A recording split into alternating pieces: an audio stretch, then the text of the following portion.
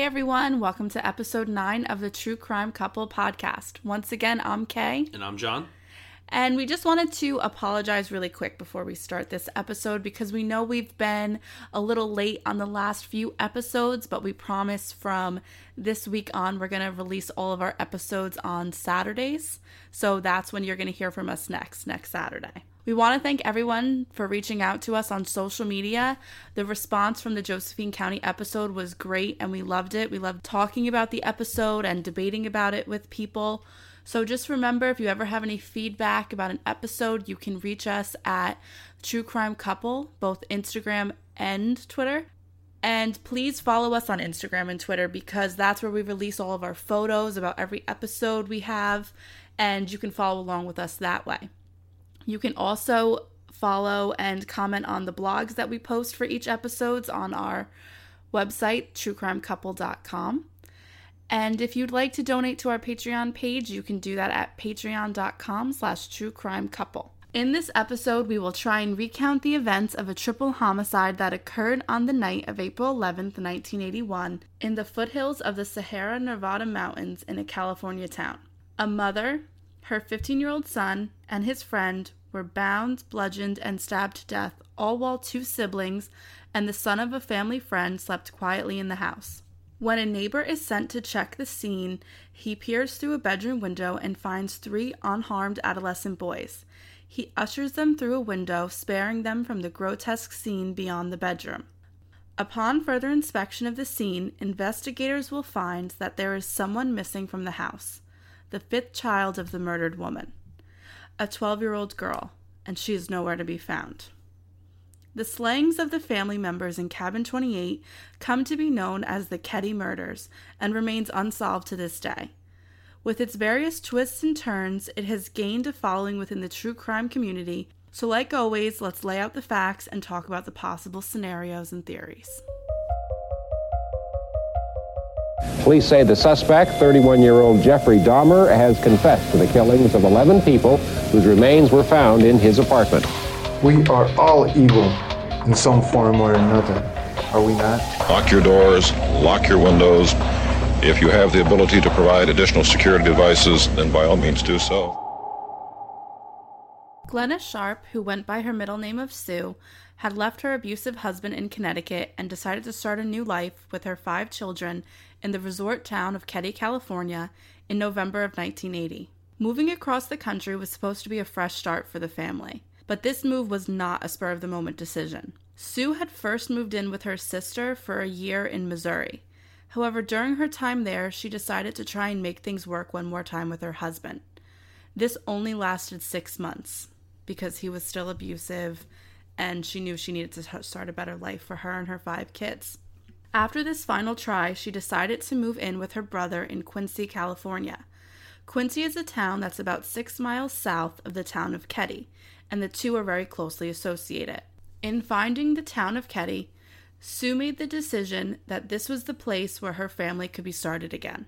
Keddie is surrounded by mountains in the northeastern California county of Plumas and is located 90 miles northwest of Reno, Nevada.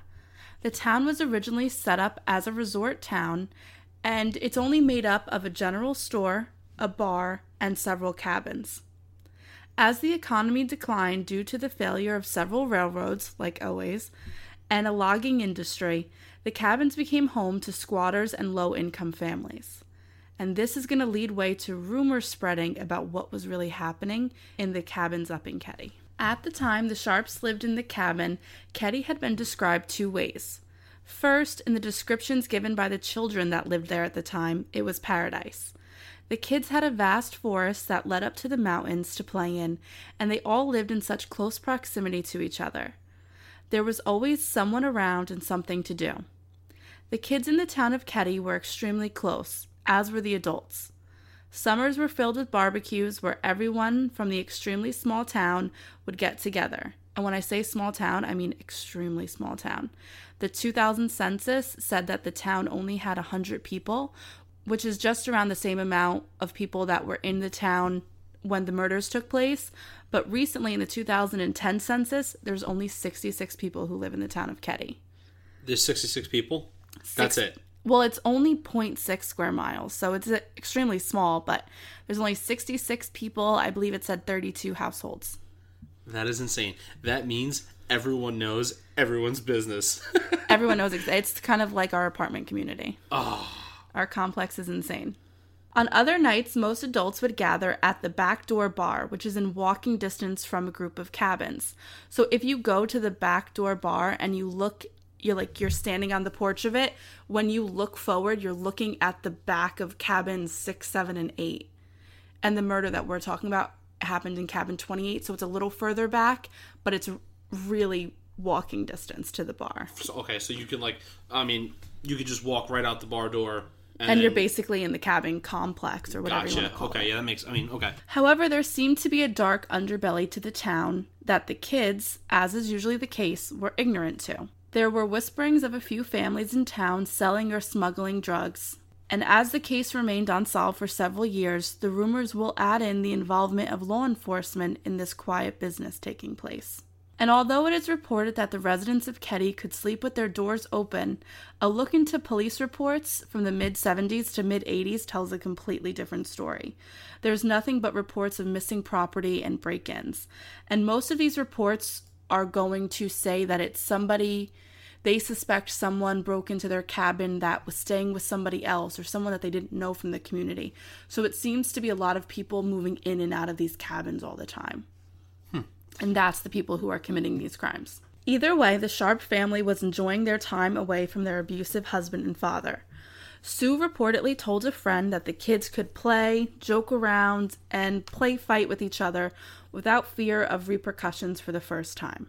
The Sharp family was comprised of Sue, who was 36 years old, her eldest son Johnny, who was 15, Sheila, 14, Tina, who was 12, and Rick, who was 10 years old, and the youngest, Greg, was 5 years old. As great of a time as the family was having, Sue definitely had some difficulties being a single mother of 5 children.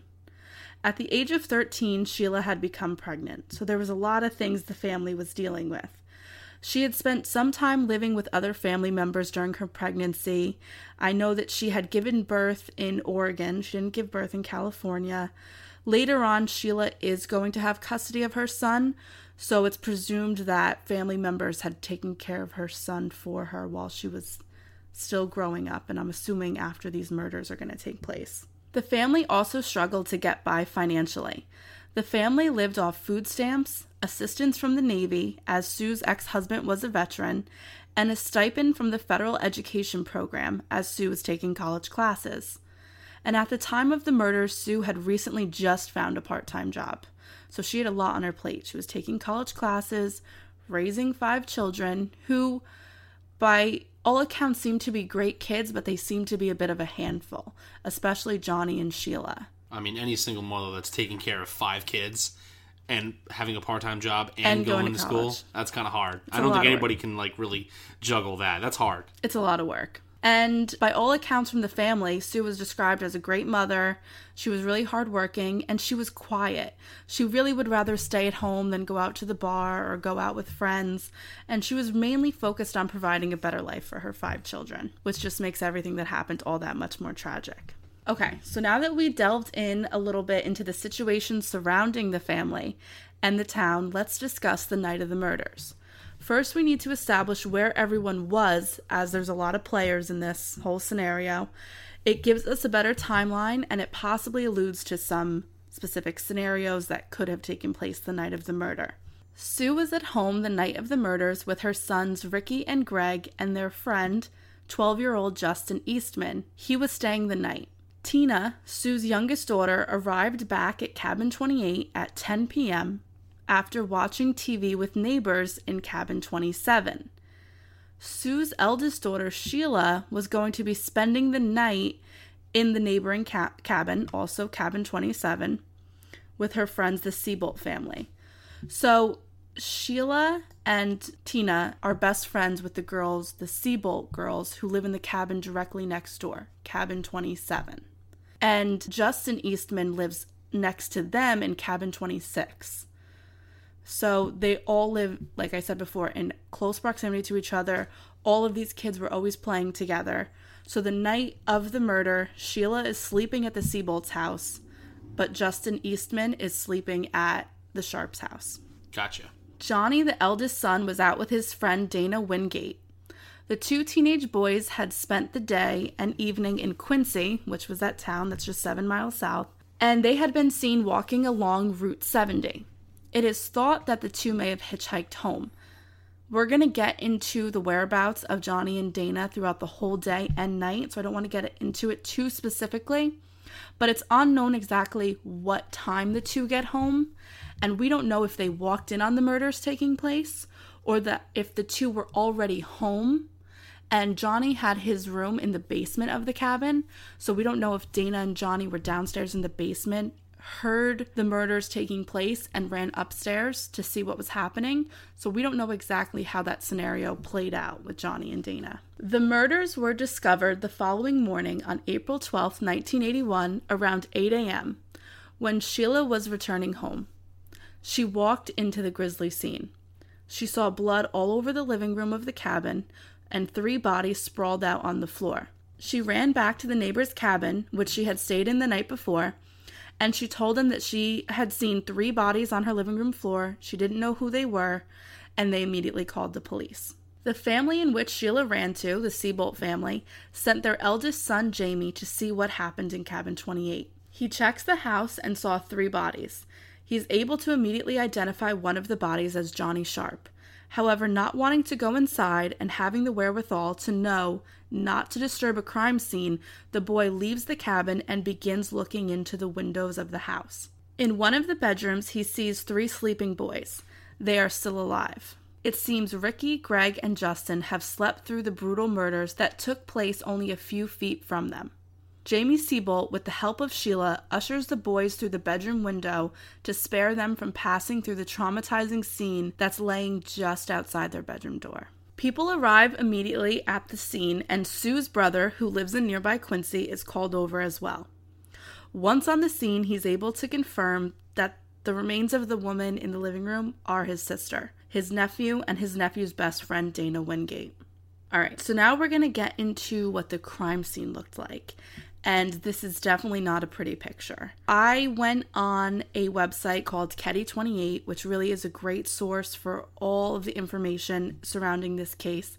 And on the website, they had the actual autopsy reports. So what we're going to do now is explain the crime scene, what was left there, and what happened to the bodies. So if this part's not for you, you might want to fast forward a little bit.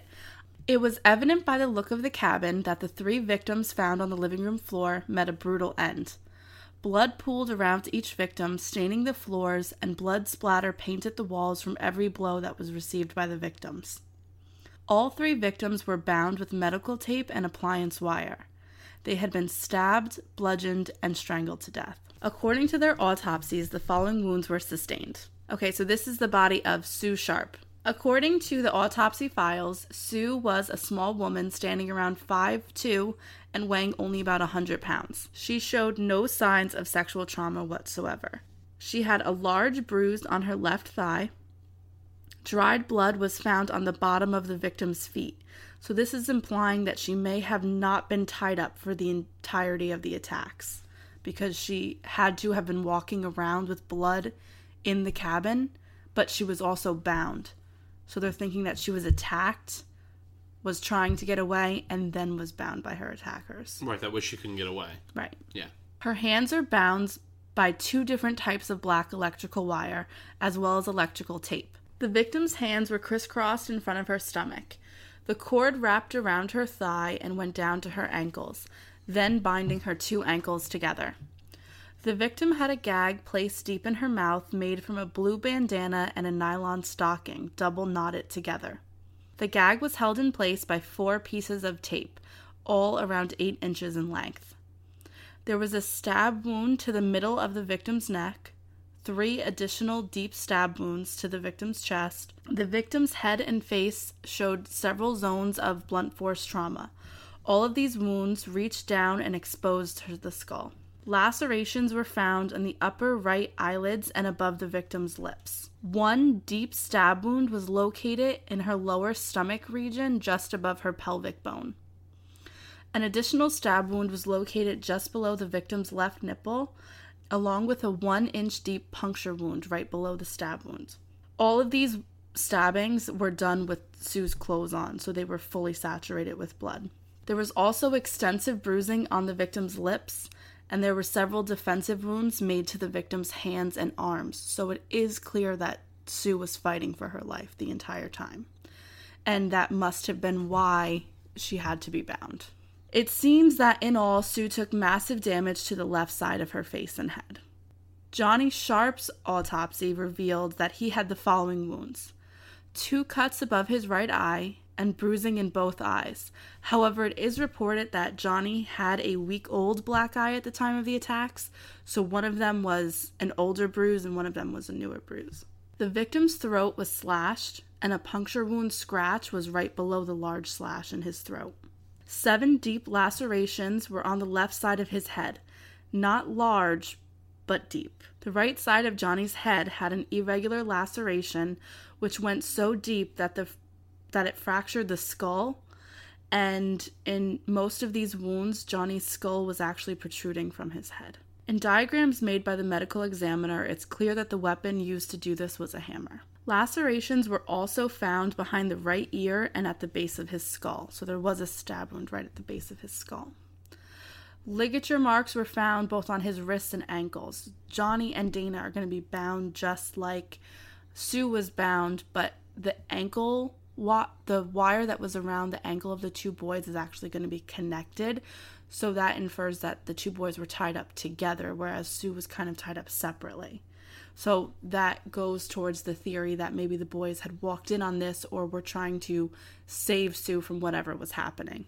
Dana Wingate's autopsy report revealed that he had sustained the following injuries. Now, it's very interesting because Dana's injuries very much mirror what Johnny's injuries were. On the left side of the victim's head, he had 2 large, dark red rectangular marks just above his ear. Now, this is presumably done by the butt of the gun that the murderers are going to use. So also on the left side are going to be 3 deep lacerations, 2 stabbing wounds, one of them clearly made by a hammer. On his face, he had massive bruising and swelling of the left eye and lips. The victim also had a small cut above his lip and bruising and scraping on his chin. On the right side of the victim's head, there was a semicircle abrasion and deep lacerations in the area just behind his ear. 1 deep stabbing laceration was evident right above the base of his skull, just like Johnny. Same thing, ligature marks found on both wrists and ankles. There was also signs of strangulation by hand done to the victims. Wow.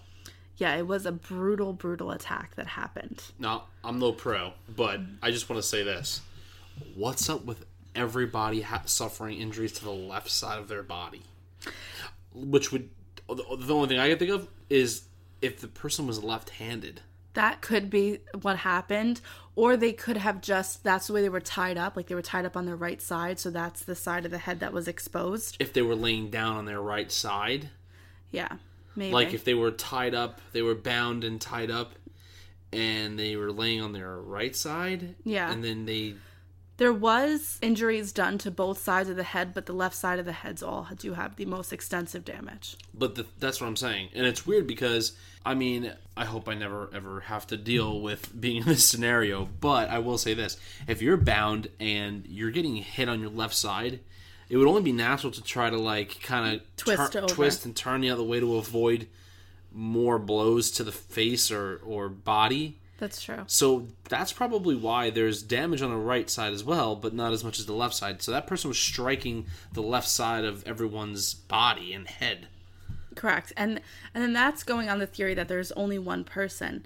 I mean, it's concluded that the attacks were made with 2 separate hammers, a table knife, and a butcher knife, as well as a Daisy Powerline 880 rifle. So that's a lot of murder weapons there. There's a lot of weapons being used. So that kind of implies that there was at least 2 attackers. It also... 2 hammers, 2 knives. It also implies that these people that... person or people, whatever you want to, say here, they had to be known in the town. The only reason why I say that is just because it's like, if everyone's in such close proximity, It's like, how would nobody hear it? Or, I don't know. That's so strange to me. What the neighbors heard and what the neighbors didn't hear is going to come into play when the police start investigating, especially with the timeline that they're going to create. But getting back to what happened at the scene, 2 knives and 1 hammer are going to be found at the scene. So what's missing is 1 hammer and the rifle. Now, it's determined that that was the type of rifle that was used in the attack because the butt of the rifle was used, and that rifle was indicated in the bruising that happened on Johnny's skull. Which, that means he got hit really hard to leave twice. Some sort of impression. It's kind of like a T-shaped impression that you see just above his ear, and it looks like he was hit twice with the butt of the rifle extremely hard. Now, the attacks were so brutal that hammer and knife marks were also found in the walls. So it seemed like the people who were swinging wildly, which indicates that the attack was really aggressive and really loud. And of course, like we said before, because of the amount of weapons and the fact that 3 people were subdued and tied up, kind of indicates that there's more than one killer. Can I ask you a question? Yeah. Did they determine if the butcher knife and the butter knife, or I'm sorry, it was a butter knife, right? Like not a butter knife, but a table knife, like right, a so steak knife. Okay, so like the steak knife and the butcher knife. Did we find out if those 2 knives were in the family's home? Like, were they there? Was it the Sharps knives? It was. It was. The one knife was indicated to be the Sharps knife, but the other one, they didn't know if it was their knife, but the collection of utensils that the family had was kind of like haphazard and kind of like hand-me-downs, and it wasn't just one collection of knives or one collection of forks, so the second knife could have very well have been theirs.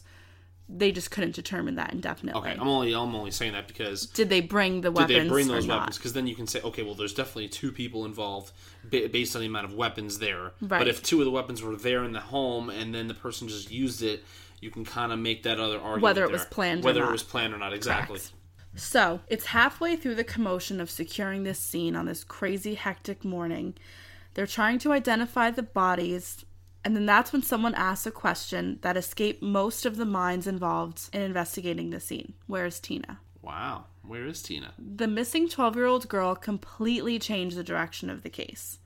The murder investigation is kind of put on hold in order to focus all of its efforts on finding Tina.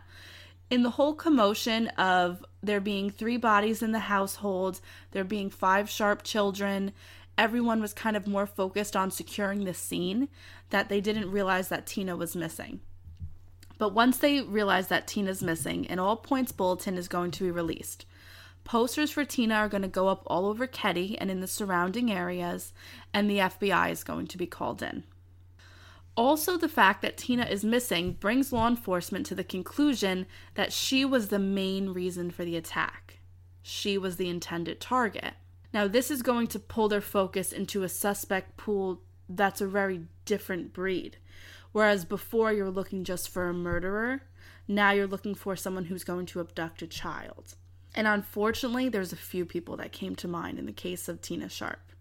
Sheila is going to reveal to law enforcement that the reason her mother left her father, Jim Sharp, wasn't just because he was abusive to her, but because he had been sexually abusing her and Tina for a very long time. She also revealed that Tina was considered Jim's favorite. That's so gross. Disgusting. Because Jim was in the Navy, local law enforcement called in the NCIS to do a background check on him and to hold surveillance in case that Jim really did have Tina or had her abducted and now had custody of her. So law enforcement's really going to focus in on Jim Sharp because in reality, it's not too much of a stretch that he's the one who committed this crime. He was abusive to his wife. She'd stayed for years. She finally had the courage to leave him permanently, was enjoying her life, and now he lost the 2 girls that he was sexually abusing. And with all of those things not even considered, usually when child abduction cases happen and the couple's divorced, it's usually the other spouse who abducted the child to get custody back. And even if it's not, it's just I believe it would just be protocol to go see if the other spouse has the child. Correct. So that's why they look into Jim Sharp so much in the beginning. However, Jim Sharp was not just across the country when the murders took place. He also had an alibi, and he allowed NCIS to search his property thoroughly on separate occasions. He also took and passed a lie detector test. So he was cleared as a suspect. Another suspect, which would make sense if Tina was the main target of the attack, would be her teacher, Joel Lipsey. Joel Lipsey seemed to have a fixation on Tina, and he was, I believe, a special ed teacher at the school she was in. He had a picture of her on his desk and also in his home, which is so weird. I know as a teacher that I would definitely call the police if one of my coworkers had a picture of one of their students on their desk and in their house. That's so bizarre. I couldn't get over that fact. Yeah, I'm creeped out. It's really creepy. That's strange. It said that he had a, like I said, like a fixation on her. Like he was kind of obsessed with her. He was always asking after her. He was staying with her after school. He paid special attention to her. Poor Tina. I know. She's attracting all this negative, gross attention. Well, something that struck me as interesting was while watching an interview that Sheila gave, she describes her sister Tina as being very gullible, very angelic, very young. And it's sad that a young girl who fell victim to a sexual predator, her father, is also going to appear to be a magnet to another man who seemed to have the same intentions, her teacher. So these are two men in powerful positions in her life that are going to try and appeal to her and make her a victim all over again. And unfortunately, with sexual abuse, what happens is if someone's a victim once, it makes it all the more likely that they're going to be victimized again. Because these predators seek out these victims. They can see it in somebody that they're someone who's hurt and looking for somebody. Not to mention, I'm sure if it happens at a young age, it's almost like you know that it's not normal, but you become immune to it and you just accept it, and that's why it's easier to happen again. I would believe. I would assume. I don't know. Yeah, and it's really sad that this is something that happened to Tina, and it also, we'll get into later, could lead to why this whole murder took place, because it is one theory that there's a few other suspects in this case that some people believe were abusing Tina as well. Tina's teacher, however, is not the perpetrator in this case. He had an airtight alibi for the murders, but hopefully they got him for being a creep. Yeah, really. At least lose your teaching license, you weirdo. Pictures of students on your desk. Ugh. You creepazoid. So weird. The investigators then began to think that maybe Tina was taken to throw off investigators as to who committed the murders. Maybe this whole thing was just a ploy, because they're not going to focus on the crime scene and evidence there, and they just did this to throw them off completely. It's possible. It is really possible, because when you look at the autopsy report, it seems like the main target of the attack was Sue, because she was... I mean, they all received extensive injuries, but it seemed like the injuries were focused on Sue and that they had taken their time with her. Now, quick question. Where was Tina supposed to be? Tina was at home.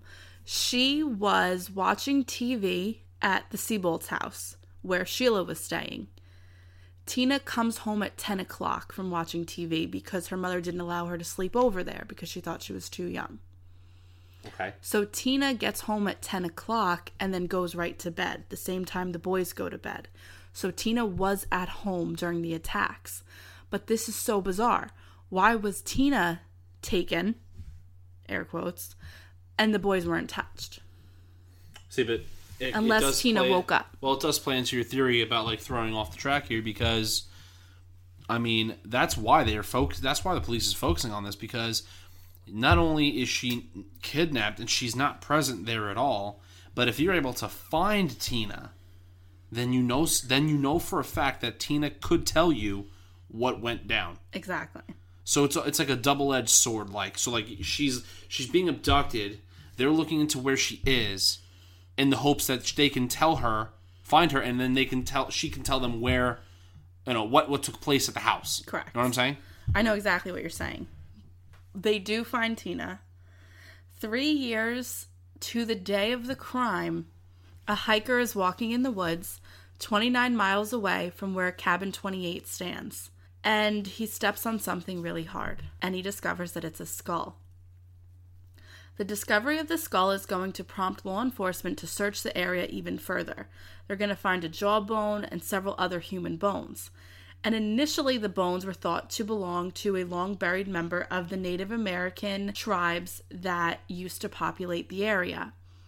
However, before the bones can be identified through testing, as usually happens when they think they find bones of a Native American, an anonymous 911 call comes in just weeks after the finding. The caller identified the remains as belonging to Tina Sharp. He then hung up the phone and didn't continue the conversation at all. This is when investigators decide to use dental records to see if the remains really are Tina's. And they were. Poor girl. It's really sad. So this leads to a multitude of questions.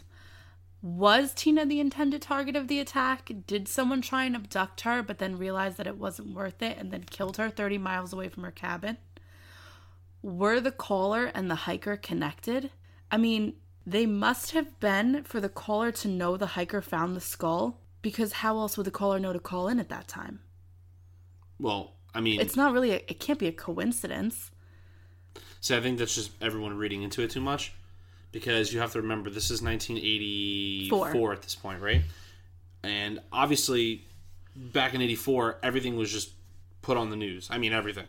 It's a little different than today. No, this wasn't put on the news. So this event that's taking place... The finding of the skull wasn't put on the news because they thought it was just the skull of a Native American. So they just put it in for testing. And then all of a sudden they get a call a few weeks later, before the testing can even come back, that it's not a Native American. Someone says, that's the body of Tina Sharp. Well, if they thought that the hiker and the call were connected, they would have obviously held the hiker. Well, it's interesting you say that, because one of the main theories is that law enforcement, at the very least, was grossly negligent in the investigation of this crime. Is there a reason why? And I don't want to Gotcha. fast forward yet. So another theory of this whole hiker-caller connection could be that maybe one of the killers is returning to the scene where Tina's body was dumped. And most do. And saw law enforcement there. Yeah. But then why would they call in their crime? To try to show them up. It's like, not only can I find the body that of Tina, the skull of Tina, but I could also call up and be like, hey, that's the skull of Tina. It's not a Native American, skull. It's just like another way to just rub it in more. And we know that people do that. To taunt law enforcement. It's just a taunting, it's just a way to taunt. Another theory is that this could possibly be a citizen who knew the whole time that that's where Tina's body was. And now that they know the skull has been found, this is their way of ridding their guilt by calling and saying that's the body. So it's just someone who knew about the murders. It's possible. Who's now That's possible saying. too. I mean, it's all about how you read into this as well. Because to just say, oh, the hiker and the caller are connected, they could be. Maybe for the first time, this is coincidence. Like always, though, I don't believe in coincidence like this. It's not really my thing. But it could be a possibility. It could be. In this case, it's possible. Well, unfortunately, the recording of the caller can never really be sent in for voice analysis, because in 1984, the tape gets misplaced. Always. Yeah. Something always gets misplaced. Every time something gets misplaced. I'll tell you right now, if I died, I would make sure... I'll hold on to it. You got to make sure you hang on to that evidence. You know what I'm saying? I'll try. I don't want to find that it's gone. I'm going to be the first one who's suspected, so I really can't hold on to the evidence. Oh, well. Whatever. It is important to mention also that during these 3 years before the discovery of Tina's remains, law enforcement worked hard to put together a timeline for the entire town and the surrounding areas. But before they did this, they knew they had to tackle the most baffling question of this whole case. How did the 3 boys sleep through a now presumed quadruple homicide that was occurring on the other side of the wall? A homicide in which 3 people were murdered, possibly 1 taken or murdered. They were bound, and the attack was so violent, there were stab marks and hammer marks on the walls. How did these boys not wake up? Well, that's like the same thing we were talking about in our last case with Velisca. You know, it's like, how the hell did these people not wake up? No matter what order of, like, I just want to go into that. The people were murdered. Right, so, like, it just doesn't make sense. Like, if these boys were all in the same room, and this was taking place outside, nobody in their right mind would just stay asleep. It's impossible. It's very strange. It's impossible. Well, the boys were questioned extensively, but both Ricky and Greg swear that they did not see or hear anything. And you have to think, it's their mother, their brother, their sister. We'd like to think that if they heard something, they were going to talk about it. Investigators are going to go as far as to hypnotize both boys, but they were unsuccessful in doing so. However, Justin Eastman, he's a completely different story altogether. So let's get into some background on the Sharps' house guest that night, Justin Eastman. He's 12 years old, and he's from neighboring cabin 26, so he's only 2 cabins away from them. And he's very close friends with the 2 youngest Sharp boys, especially Ricky, because he was closest to him in age. Justin lives with his mother, Marilyn, and his stepfather, Marty Smart. His stepfather, who had served in Vietnam, was suffering from severe PTSD. On top of his psychotic breaks, he was also very abusive to both Marilyn and Justin. There is one reported incident where Marty tried to actually run over his wife and stepson with his vehicle. Most domestic issues were talked out, however, with law enforcement instead of charges being pressed, due to the fact that Marty's best friend was the sheriff at the time. Oh, wonderful. Yes. Marty's PTSD symptoms are going to get so bad at one point that he had a short stint in a VA hospital. So he had to stay for a few weeks. It's here that he's going to meet a fellow veteran, Bo Bobaday. Once Marty returned home, he invited his new friend to stay. Now, Bo is a very interesting character. He's known to have confirmed ties with the Italian mafia in Chicago. And just to say the very least, these men were unsavory characters. Bo has an extensive record with the police. He possibly could be an informant for law enforcement. He was a hitman at one time for the mafia. And this isn't just rumors. These are confirmed things that he did do. And he also was in Vietnam and was suffering from PTSD himself. So the 2 men played off of each other in a very negative way. So we can only imagine that Marty being abusive to Justin and his wife, and now having his friend Bo sleeping on the couch, it probably wasn't the best living situation for a 12-year-old boy. So when Justin was speaking with his mother the day after the murder, he told her that Johnny and Dana had come home around 12 a.m. and that they were trying to defend Mrs. Sharp, but he didn't see anything. So he's claiming that he knows things, but then he's claiming he didn't see anything. So law enforcement think that based on these statements, that Justin actually saw the murders, but wasn't going to say anything, or he was suppressing his memory. So this is why they're going to decide that they want to hypnotize Justin Eastman. During his hypnosis, he said that the night of the murder, he had a dream that him, Mrs. Sharp, Dana Wingate, Tina, and the 3 Sharp brothers were on the Love Boat. I know it sounds a little weird. The Love Boat. The Love Boat, like the TV show. Like they're on the Love Boat on the lazy river? Yeah, because that was the show the boys were watching with Sue before they went to bed. Okay? So they were all on this ship, and 2 men attacked Mrs. Sharp and the 2 boys with a knife and a hammer and threw their bodies overboard, only to then escape on a life raft. So it was almost like he was like, what's the word? To departmentalize? Like he's breaking this down into like a dream, sort of. Right. Well, he also adds the little detail that the murderer is called Mrs. Sharp Sue.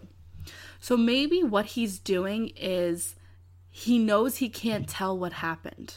So he says that it was a dream. So this is him telling without telling. I understand. You know what I mean? The police officers asked Justin to sit with their sketch artist to do a composite sketch of the two men from his dream. And one of them looked eerily similar to his stepfather, Marty Smart, which would be another reason why Justin probably felt like he couldn't tell. Because if you had an abusive stepfather who was best friends with the sheriff, would you then tell the sheriff's office that he was the one who did this after you've probably been threatened? Let me ask you this real quick. What were the ages of the children that were killed with the mother? Tina was 12. Okay. Johnny was 15. Dana was 17. It's weird because so Justin doesn't want to speak. He doesn't want to say anything, right? Well, in reality, he's really kind of the only one who is talking to law enforcement. Because Ricky and Greg haven't said a thing. Right, but he's being cryptic. Yes, he's being cryptic. So it's like, what? I'm just getting like this. I'm getting this like feeling where the three boys were in the room together. Yeah. They all, I guess, didn't hear anything, right? Correct. And it was literally the other side of the wall. Now, if it was, let's just say, his stepfather and that dude Bo, let's just say they went into that house and committed this crime, his stepfather has to know he's there. What if it's more of like a thing where... Well, he knew where his stepson was staying. Right, no, I know, but I'm saying like he said, oh, yeah, you can go to that kid's house because he was using Justin as a way to like get in the house and like sort of infiltrate. I know it sounds really stupid. No, I know what you're saying. You're kind of saying that, well, if I did commit these murders, then wouldn't my stepson have told on me? Right. But they must have had, maybe the two men had a very strong influence over these boys, which is so plausible because as a kid, a threat is the scariest thing in the world to you. And even as you get older, you kind of become emotionally arrested at that age when the threat takes place. So, like, you think if these three boys are still alive today, and they've never said a thing. I know. And that's from fear. That speaks a lot. But the thing is, these three boys, though, if a murderer was going to come in and kill those people in the front of the home, why would they leave anyone? Like, I know that sounds... Okay, from a normal... I know what you're saying. You don't want to leave any witnesses. Right, you wouldn't want to leave any witnesses. I mean, it's a sick thing to say, but you would just go on a rampage and just wind up killing everyone. Why would you want even one person there to be able to point you out? Well, maybe that alludes to the fact that Sue got attacked. Dana and Johnny came upstairs because they heard it. Tina heard it, and she came out. But if the boys stayed in their room... Maybe Almost they didn't search the cabin. Or they knew that it was going to go down. Or they were just scared shitless and they didn't want to leave their room. Yeah, but if the murderer would have went, or the murderers would have went and checked the house. It's true, and then the boys were just casually sleeping in their beds. It doesn't make sense. It didn't seem like they were scared. No, it doesn't. So this is important to reflect on because it brings up a lot of scenarios of what could have happened that night. Like we kind of just went over, and trust me, we'll go over extensively in the theories. But Justin Eastman, no matter which way you want to cut it, seemed to know a lot more than he was leading on. Does he not feel comfortable revealing to law enforcement what happened because his abusive stepfather, the one who committed the crimes, is best friends with the sheriff? Is it even possible that Justin saw the crimes? But there's something interesting when we talk about Justin seeing the crimes, and that's how the cabin was set up. There's a rendering of the cabin done online, which I'll put up on the Instagram and Twitter, that shows a sight projection from the bedrooms in the cabin. So there's the boys' bedroom and then there's the girls' bedroom. And you only can see into the living room from looking out the girls' bedroom, which could be why Tina got murdered. Because if she opened her door, the killers would have seen her immediately. Whereas the boys' bedroom, because it's on the other side of the wall of the living room, it's a little different. They couldn't just open their door and see into the living room. They had to look around a corner. So it's very clear that if they saw the murders saw them. I see what you're saying. Like, it would just be hard. There's so many... Or the murderers just didn't look around. They just... I don't know. It could also be these people are so psychotic. Maybe it's not even... We can't get obsessed with the fact that it could be Marty Smart and Bo? What if it's just some psychopaths that just didn't kill them? I know, it's just that you risk so much going into a household, killing only... Or Justin saw them, he looked around the corner, and they just left him because they're sick. I don't know. It's a really hard thing. I'm just saying, when we talk about these serial killers, when we talk about these deranged people, even though they're deranged and out of their friggin' mind, they still do their due diligence. They're gonna look, right? They're gonna look. They're gonna stake out, the area where they're planning on doing this, how to do a successful cleanup, how to get out of the area in time. And I just don't think that's not the MO of someone that's done this. And even if it's not like their first time, or it is their first time, I mean, it doesn't matter. Like, these things are planned. This did not look like it was planned. This looked like they just came in, they waited for everyone, or there's a certain amount of rage that took place with this. It's just weird to me. I don't see how a killer comes into a residence and doesn't kill everyone there. Right. I mean, unless that the stepfather did see Justin, told him to keep his mouth shut and keep the boys sleeping. I don't know. I mean, there's no way that attack wasn't loud. But like you said before, there's no way the Villisca attacks weren't loud. Yeah, and I said on that episode that... Especially because Sue was gagged. Right. Even if you're gagged, you're still able to, like... Make noises. Yeah. And like I said with Villisca... It was the other side of the wall. Right. I mean, like I said with Villisca, though, it's like... The only thing that would make sense is if these people were fucking drugged. And they were out cold, out for the count. Right. Now, it's bizarre because here's a quadruple murder that took place, and you have 3 witnesses, and none of them heard or saw anything. And it seems like the key to the case is those boys recalling what happened that night. Yeah, and they can't, and they're not talking. So, law enforcement had their hands tied when it came to the 3 boys. So what they decided to do was kind of hit the pavement and ask everyone in the surrounding areas what they remember, what they saw. They wanted to try and create a timeline for this family. So what they did was they organized all collected data the police put together and all of the information they received from witnesses that they questioned, whether they were in the town of Quincy or they were in the town of Keddie, and they put together a timeline. And in reading this timeline, it was really interesting to see how interconnected and close all of these families that live in the cabins really are. Everyone seems to know each other. People spend a lot of time together. And one thing's for sure is that people are always watching. This whole little cabin community kind of seems like they're all entangled within each other. Like there's this whole other world, like they're in their own world here. And a lot of them in low-income families receiving government assistance don't have jobs, so they're home all the time. So these people are spending a lot of time with each other. It also doesn't help that all you have in the town is a convenience store. And a bar. Yeah. It's a recipe for disaster. And it was. The timeline that the police create is an extensive 24 pages, so we're going to highlight for you the important information. If you want to read the whole timeline, you can go to the website that I discussed before, Keddie28.com. This is an amazing source for any and all information compiled on this case. First, let's go over the movement of Dana and Johnny the day and night of the murders. It seemed the 2 boys were bouncing around Quincy for the better part of the day, accepting various rides as they were hitchhiking around town. They ended up at their friend Kathleen Barclay's house.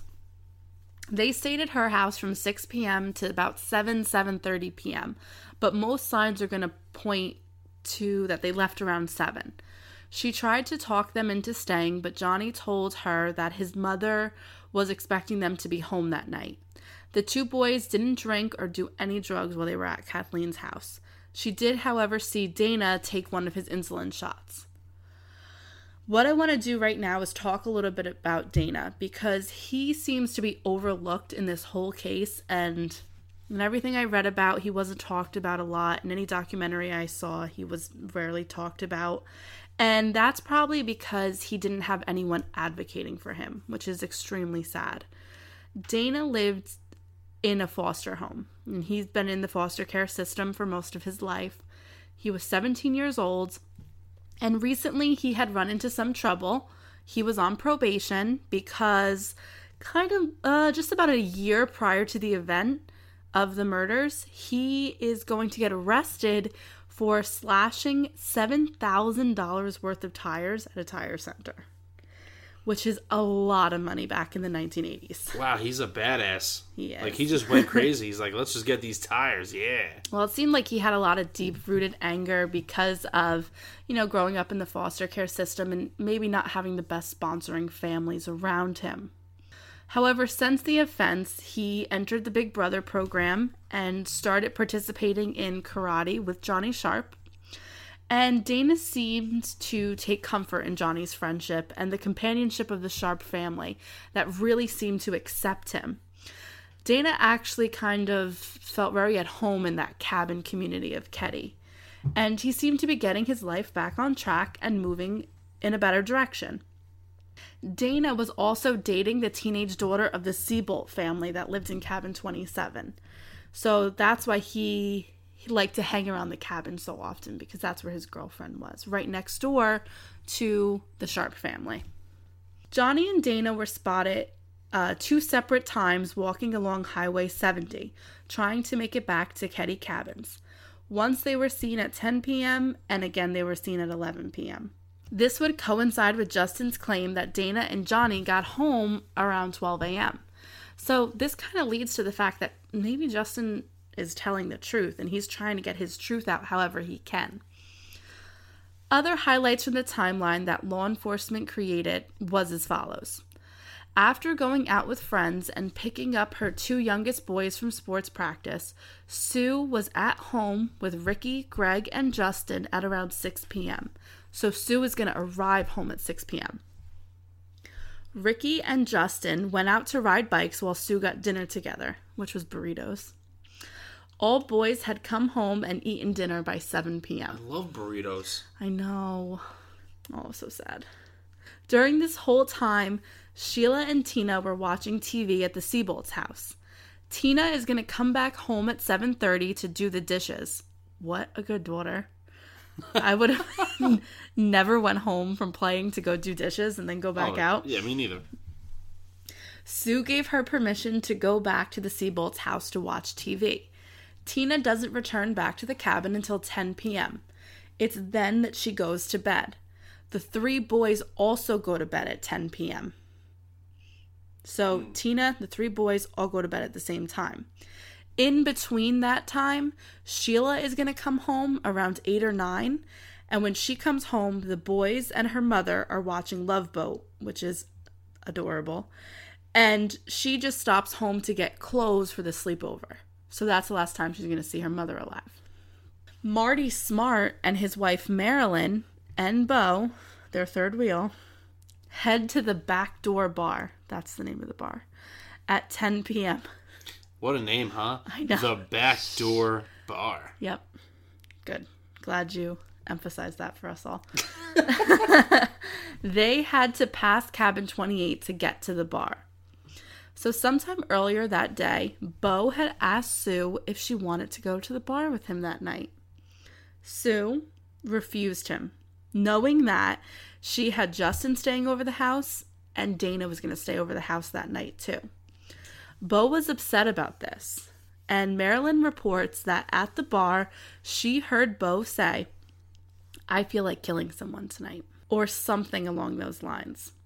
Sometime during their stay at the bar, Marty is going to get into a fight with the workers and patrons of the bar when they turn off his country music and put on some rock and roll music. So Marty, Bo, and Marilyn all have to prematurely leave the bar because Marty's temper gets set off. Oh, Marty. To avoid conflict, the 3 walk back to their cabin. But at 1:15 a.m., Marty and Bo are going to return to the bar after Marty called to apologize about his outbursts. Marilyn does not return with them to the bar, so the two men set off on at 1:15 a.m. again. A woman wakes up her husband in cabin 16 because she hears muffled screaming. She looks at her clock and it's 1:15 a.m. And this is in the cabin complex. 16. Cabin 16, but the way it's set up is in lines. So in reality, she's like more like across the street, one house over neighbor. Okay. I was going to say, so someone from cabin 16 heard this? No, it's set up in like lines of 10. All right, like how could, 26, 27, or 25 not hear it? You know what I mean? Right. It's kind of weird. She's kind of right in front of the Sharps, but then over one. Okay. Over two. It's also who can sleep through it and who can't. Some people are just very light sleepers. So shortly after the murders, Marty is kicked out by Marilyn, and Bo leaves the cabin as well shortly thereafter. It is also reported by several different members of the cabin community that there are several unusual vehicles in the area the night of the murder, and they can't identify the people in the cars. But like I said before, there's a lot of transients in the area, or it could be visitors of other cabins, or it could have been the murderers. Due to the information from the timeline, the composite sketch, and Justin's dream, law enforcement think it would be a good idea to question Marty and Bo. But for some reason, local law enforcement call in men from the Department of Justice Organized Crime Unit to question the two men. During his questioning, Marty makes a few strange comments. He alludes to a hammer being used and the fact that he's missing a hammer from his tool collection, and then he then describes that hammer for law enforcement, and this is going to come into play a little bit later. He also says that if Justin was in the house, he would know he was there and he wouldn't have been able to commit the murders. Like, he really has a bleeding heart. He beats the boy on a regular basis. Marty and Bo are then questioned together, which is the biggest no-no when you're questioning two suspects. Don't question them together because then they can get their stories straight. This is the only time the two men are ever questioned about the murders, and they're never investigated any further. So this brings up some questions. Was the sheriff protecting Marty? And could Bo be a possible informant for the Department of Justice? Most of these questions would not be answered because Bo will die in 1988 and Marty will die in 2006. Although this crime has overwhelming physical evidence, 3 potential witnesses, and a whole town who seems to know a lot more than they're saying, it still remains unsolved. However, like many say, this cold case has begun to heat up as of late. And this is due to a new sheriff. In 2010, Greg Hagworth is going to become the sheriff, and he has a special interest in the case. He was a classmate of both Johnny and Dana. The 3 had actually all worked together on a painting crew one summer. He concludes that with the help of other investigators on his force, particularly Mike Gamberg, who was new to the force when the murders first took place, they have done more towards solving this murder case than has been done since 1981. While going through old case files, 2 discoveries were made by Hagworth and his team. First, the tape recordings of that 911 call from 1984 are found. Thank God. And he sent them immediately in for voice analysis and comparisons. Second, a letter was found that was written from Marty to Marilyn, and in this letter, Marty is upset because Marilyn is leaving him. The 2 later get divorced. One particular line of interest would be when Marty writes, "I've paid the price for your love. I've bought it with the lives of 4 people. You tell me we are through. Great. What else do you want?" Marilyn, who later remarried, said she never received that letter, but did confirm that it was Smart's handwriting. Gamberg also tracked down a therapist in Reno, Nevada, that treated Marty Smart. He revealed that during the sessions, Marty had made a confession about the murders. What Smart said to the therapist was reported to law enforcement, but was never used as evidence against him. So there is one theory that would... In reading these letters, it's clear that Marty was desperate to keep Marilyn in his life. And this alludes to one of the theories of the case, that Marty is going to murder Sue because she's trying to convince Marilyn to leave Marty. which makes sense because Marilyn herself admitted that on several occasions Sue tried to convince her to leave Marty for what he was doing to her and to her son. Because anyone knows about this, Sue knows about this, because she left her abusive husband to make a better life for her children. And she's probably convincing Marilyn to do the same. But, of course, Marty's not going to take too kindly to that because he wants to keep Marilyn and Justin in his life. It's also important to note that Marty Smart was not a fan of Johnny Sharp. When in certain interviews, Sheila is going to describe her brother as being kind of like a loudmouth. I mean, he's a 15-year-old boy. And he's also a 15-year-old boy who escaped an abusive father. And now he's seeing another boy be abused by his father. So, of course, he's going to be a smart ass to Marty Smart because he knows what kind of man he is. You know what I mean? Yeah, of course. Another recent discovery in 2016 also gave Hagworth more to work with.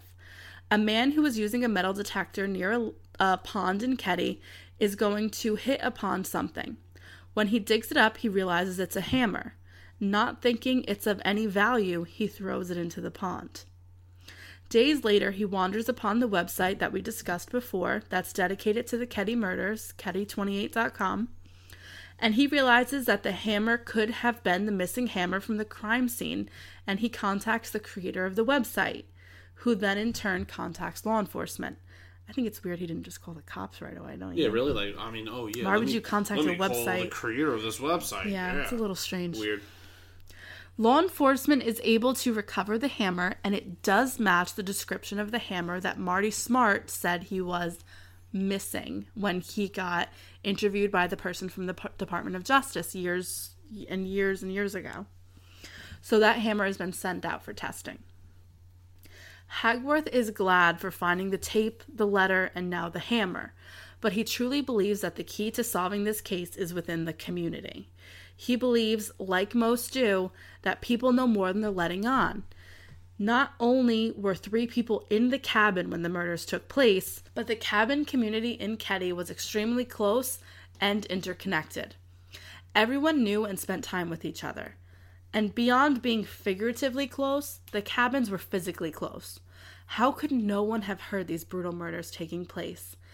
And a 12-year-old girl being carried out, whether alive or dead, is gonna not only make some noise, but be really fishy looking. All they needed was people from our apartment complex to be there. The murder would have been solved in 2 seconds. Literally, left and right side. There's one person in each side of the building here. That does nothing but watch us. If I did that to you, they would know in 5 seconds. Oh my God, that's John. Oh shit. Oh, and then I would be done. I know. There would be cops literally right at the edge of the street, right before I could even make my way anywhere. They know when we get home. They know when we go grocery shopping. And every time we watch TV, guys, there's at least one woman in particular, the cat lady. The cat lady that loves to look in my window as I'm watching TV. Talk about annoying.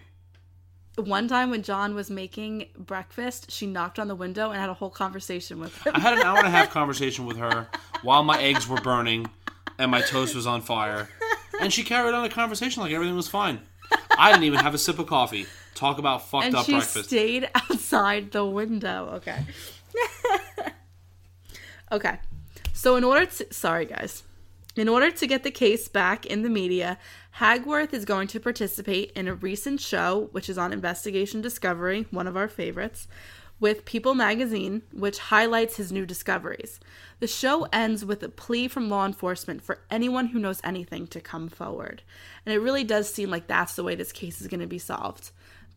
People have to say what they know. And now there's no way to be scared. If it was Marty and Bo, why are these people still scared? These men are dead. No, that's a great point. One of the theories that's kind of pushed around but easily set aside is the fact that Sue was involved in drugs or some type of prostitution. This is not the case. We know from interviews done with her daughter, interviews done with her family, and the autopsy report, there was a toxicology done. She had no drugs or alcohol in her system. She wasn't a big drinker. She didn't do any drugs. She was working. She was trying to go to school. She was taking care of these kids. And, of course, she wasn't involved in prostitution because there's no evidence of that whatsoever. Not only does Sheila say that her mom was either doing schoolwork at home or she was at her part-time job. So there was really no time in between of taking care of 5 kids to also be a prostitute on top of that. Yeah, I don't think she has time for that. She didn't even have a car. No men ever came to the house. So it really didn't seem... It doesn't make sense. It doesn't. So that's usually pushed aside. And honestly, she isn't bumblefuck. I mean, where is she going to go where she can, like... Well, you'd be surprised. I understand. But, I mean, bumblefuck, street corner, I don't know. It doesn't make any sense. Okay. So the next question is, what do the boys know and what does this point to? Could the boys have been so scared about the threat that was given to them by the killers, whether it be Marty and Bo or whether it be somebody else? Maybe they were just too scared to speak. And it comes down to this. They must know this person. Like, to have the fear struck in them. And they have to be alive still. I mean, because what else is holding you back from speaking? You know? It's like, if those 2 guys are dead... Well, then... what if this threat didn't just come from Marty and Bo, but also law enforcement? Because the theory is that maybe Marty has his connection with the sheriff's department because he's best friends with the sheriff, but also maybe Bo was an informant for the Department of Justice. Because why else would a small town law enforcement agency call in the Department of Justice organized crime unit to question 2 people they're considering in a murder investigation? So what you're trying to say is that they just didn't want to blow Bo's cover? They didn't want to blow Bo's cover, and Marty was just kind of along for the ride. That they needed Bo for something else, because there is indication that he was an informant for the Department of Justice against the organized crime in Chicago. And that's possibly why he was in California, to take some heat off. I mean, I could see that. I could totally see that. So maybe it's not just these 2 men threatening them. It's law enforcement saying, you need to keep quiet. I could see that. It's a strong possibility. Yeah. Another thing to consider is that could make the case go in 2 completely different directions. Who is the main target of this attack? I said 2 different directions. It could be 3 different directions. Because are Dana and Johnny the main targets? Is Sue the main target? Or is Tina the main target? Listen, it could also be these 2 kids were on Highway 70. Correct. I really believe that these 2 kids were picked up by a stranger off of the highway. Now, are you saying this is what you believe? This is your theory? This is my theory. Okay. I think that these 2 kids were picked up off the side of the road. They were picked up. They were driven home. They drove the kids home, and it's possible that was a serial killer, maybe. And that's, Yeah, they do allude to the point that there could have been a serial killer operating in the area at that time. There isn't like strong direct evidence, so it doesn't seem to make too much sense that it's the serial killer that sometimes people talk about. But it could be a random stranger that saw these 2 boys throughout the day, hitchhiking, no one's really watching them. Was somebody that picked them up, or someone followed them home?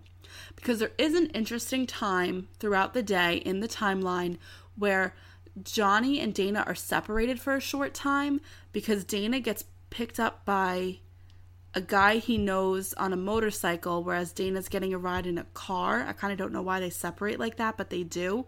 But the man on the motorcycle who knows Dana says that Dana told him, now this is all hearsay, so we don't know if this is really true, but that Dana told him, there's somebody after me. But he said Dana says stuff like that all the time, so he didn't take him seriously. But was there someone after the 2 boys?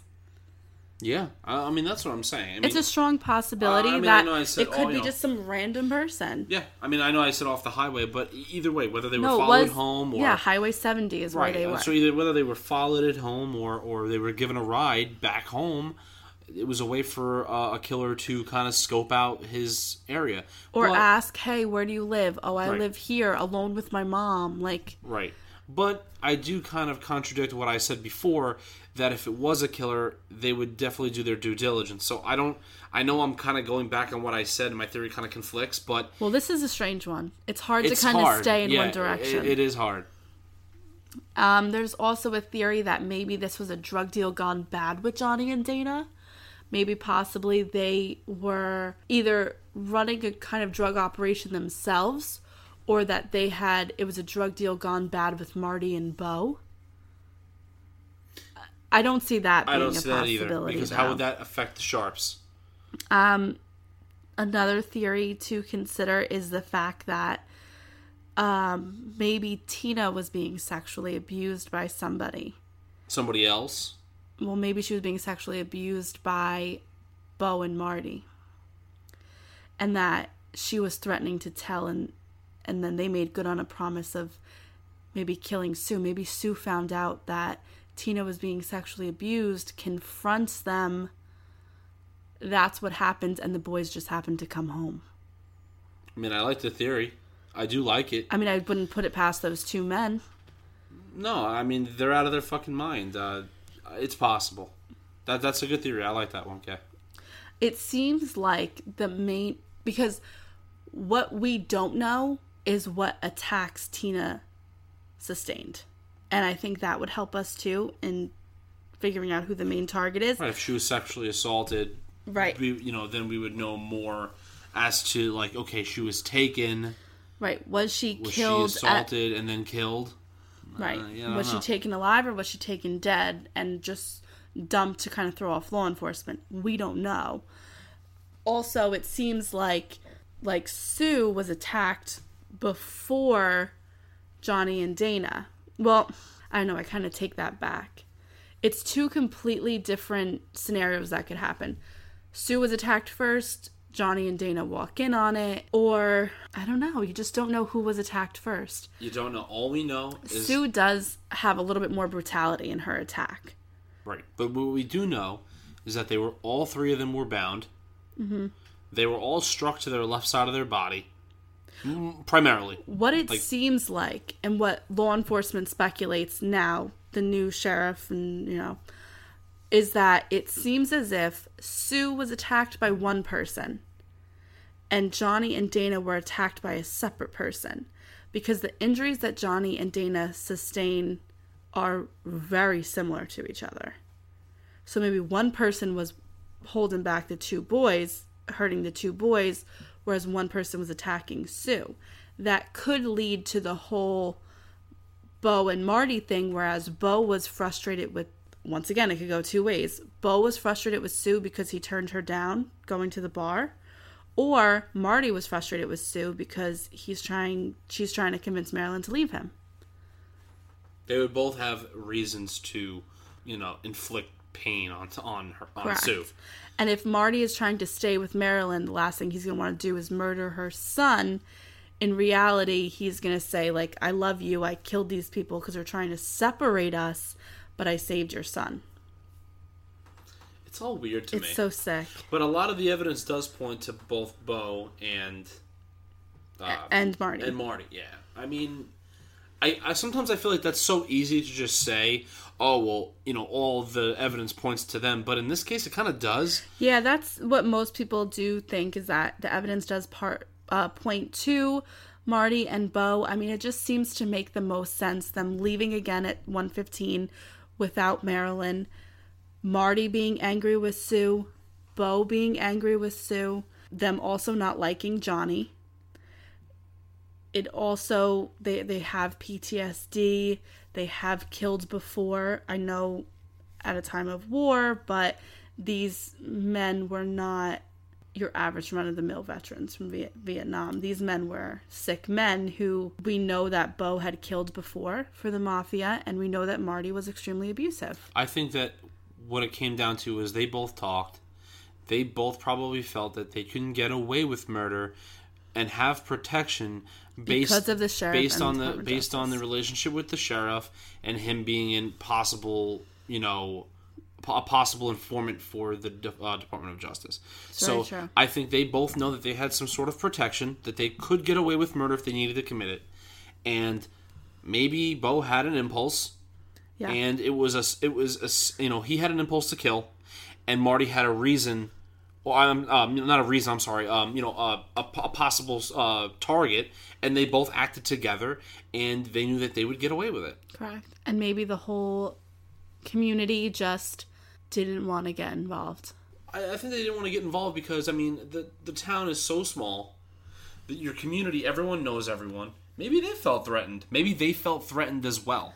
Yeah. And no one has come forward. It's just weird to me, though, that no one still to this day. Well, I think that maybe out. while that sheriff was in control, they didn't want to come out because they didn't feel comfortable coming out. But like you said, even to this day, I mean, most of these men are dead. It's very strange. It's odd. The sheriff is not in charge anymore. These people that are possible suspects are dead.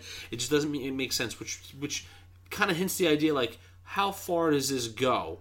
Right. Like, how far, who else is, like, controlling this? It's weird. And it's very unfortunate. I mean, now you have Sheila, who is still alive. You have Ricky, Greg. I mean, Justin is still living with this all the time, him and his mother. And you have these people who will never have answers as to who killed their family members. And they may even be dealing with the guilt of knowing and not being able to tell. Yeah. But this is definitely a super bizarre case. We would love to know what you think, what theories you feel are most plausible, which ones are definitely crazy. We know there's some crazy ones out there. And you could reach out to us on Instagram and on Twitter at True Crime Couple. Let us know what you think. And if you're feeling generous, you can leave us a review on iTunes. Just want to give a little disclaimer. I'm sorry if I ever pronounced things wrong. I know there was a few people that had problems the way I pronounced things. I'm really sorry. And we would love to hear what you think about how we're handling the cases. Thank you so much. Thanks, guys. Bye.